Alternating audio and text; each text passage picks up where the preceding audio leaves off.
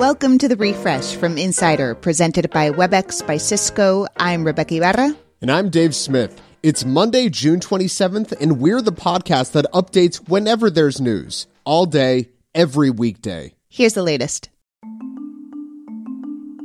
The Supreme Court has sided with a high school football coach who was forced to stop praying on the field after games. The 6-3 ruling by the court's conservative justices means at least some forms of individual prayer are now allowed in public schools. The case dates back to 2015 when Joseph Kennedy, a coach in Washington state, sued his school district for interfering with his free exercise of religion rights under the First Amendment. It looks like Russia is going to default on its foreign debt for the first time in over a century. It needed to make a payment of $100 million by Sunday, and it had the money, but due to sanctions, the payment is stuck at a bank where it was supposed to be distributed to investors. So what does this all mean? Timothy Ash from Blue Bay Asset Management says a default will, quote, impact Russia's ratings, market access, and financing costs for years to come. The FBI has seized 25 paintings attributed to Jean-Michel Basquiat from the Orlando Art Museum. The museum claims the works are genuine, but federal art crimes agents have been investigating their authenticity since they were discovered in a storage unit 10 years ago. The paintings were supposedly made in 1982, but according to the warrant, one of the paintings is on a cardboard box that shows a FedEx label with a typeface the company started using in 1994. 6 years after Basquiat died. Things turned sour for a Japanese man after he went out drinking after work. And not just for him either, for nearly 500,000 residents of his city, Amagasaki. That's because at the end of the night, he passed out drunk on the street and his bag was stolen. In it, there was a USB drive from his office containing the personal details like addresses, banking info, and tax details of all of the city's residents. Luckily, NHK reports the information is encrypted and password protected, but city officials are deeply embarrassed. Soldiers in the Army can now have even more visible tattoos. It's now allowing recruits to have ink on their hands, behind their ears, and on the back of their necks. The policy change comes as the Army struggles with recruitment. It also recently announced a $35,000 signing bonus for recruits who commit to 4 years. Today and every day, we're updating the refresh from Insider as news happens, so check back whenever you want to know the latest. Coming up, we talk to Adam Rogers about what is happening in Silicon Valley right now, where tech workers are questioning their life choices now that the industry is imploding around them. The changing world of hybrid work offers new possibilities. WebEx enables them with an open platform and many integrated partners, like Envoy, Tandem, and Miro. Powerful partnerships power hybrid work. Visit apphub.webex.com. WebEx, working for everyone. The makers of period tracking apps are stepping up privacy policies after the Supreme Court's decision to overturn Roe. According to the Wall Street Journal, the makers of apps like Flow, Clue, and the Apple Health app say they're taking steps to keep users' data untraceable or to give users the choice to keep data anonymous. The concern is that information from these apps could be subpoenaed in states criminalizing anyone seeking an abortion. Lawyers for convicted sex trafficker Ghislaine Maxwell say the Brooklyn jail where she's being held has placed her on suicide watch. This comes a day before she faces sentencing for her role in grooming young women for her former partner, Jeffrey Epstein.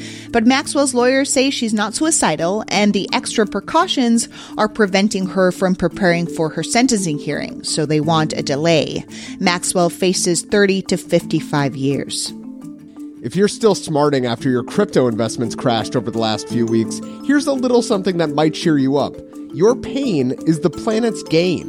The amount of electricity used to mine Bitcoin and other currencies has plummeted by around 50% recently. That's 50%. Yet, even at this lower energy level, Bitcoin mining still uses a crazy amount of juice, about the same as the entire country of Argentina. Two kings duked it out at the box office this weekend. Elvis, the biopic from Baz Luhrmann, tied for first place with Tom Cruise's Top Gun Maverick, which is a month old but still flying high.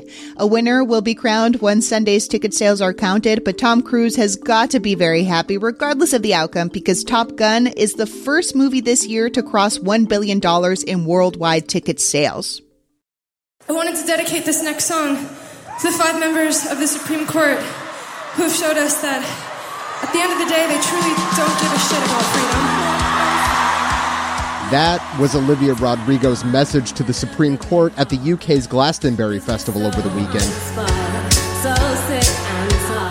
She and Lily Allen sang Allen's hit song, F*** You.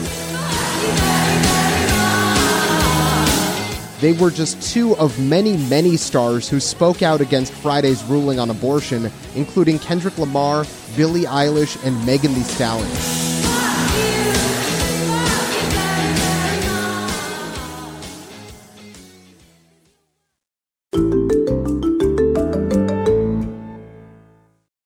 So the market is having a rough time, and so is Silicon Valley. As such, there's a growing divide among engineers, and it's all playing out on a social network called Blind, where people in tech can find jobs, get advice, and vent.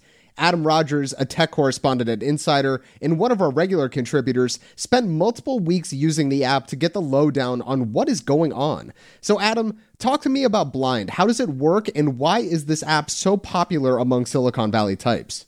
Well, it started out as kind of a back channel gossip, chat function. In that sense, it's really just multiple chat rooms and topics like any other social network.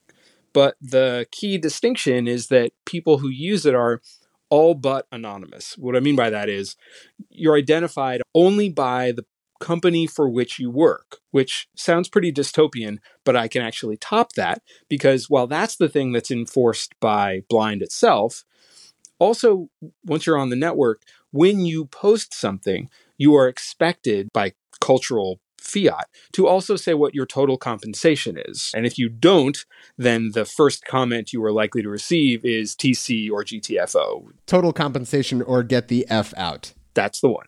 So basically, you are identified by where you work, how much you make, and how long you've been doing it. You say that you spent a few weeks on Blind. So what is the vibe in the industry like right now? Yeah, what must it be like to work for an industry in total economic freefall where you don't know what's going to happen next and aren't sure you're doing something that really is worthwhile anymore? What must that feel like, Dave? What are you talking about, tech or journalism? Which am I talking about? Sorry, I don't mean to bring my own existential crises onto the show. I guess Blind is a very good social network to be on if you want to hear the immediate rumor for like, oh, this company is now frozen offers. New job offers. This company had just announced layoffs. This company just called, a surprise all hands. But now it was like, oh my God, people's total compensation packages were getting smaller. They were asking whether they should actually buy a house because, of course, their personal valuation was getting smaller because they didn't have cash. They had stock options, but those stock options were worth less. And these are things that if you've been around Silicon Valley or tech as a business for a long time, that's happened before, but it was at scary moments. It was tech busts.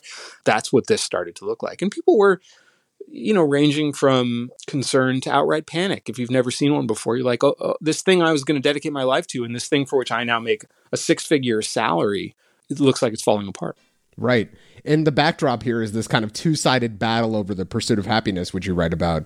So you talk about how on the one side you have optimizers and the other side you have balancers. So optimizers, balancers, can you just break this down for me, Adam? What are these two camps all about?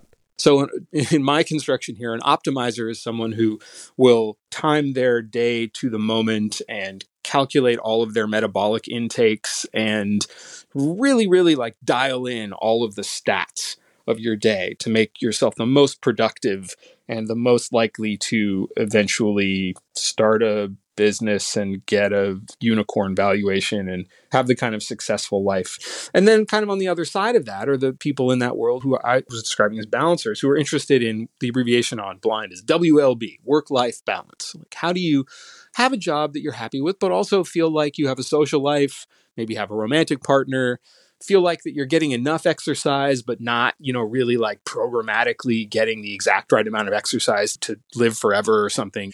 And those are kind of two, they're not always diametrically opposed, but they are sort of looking for different things out of life. And both sides tend to think the other side has it wrong, really. But what I was seeing on Blind in the last few weeks kind of flipped that on its head.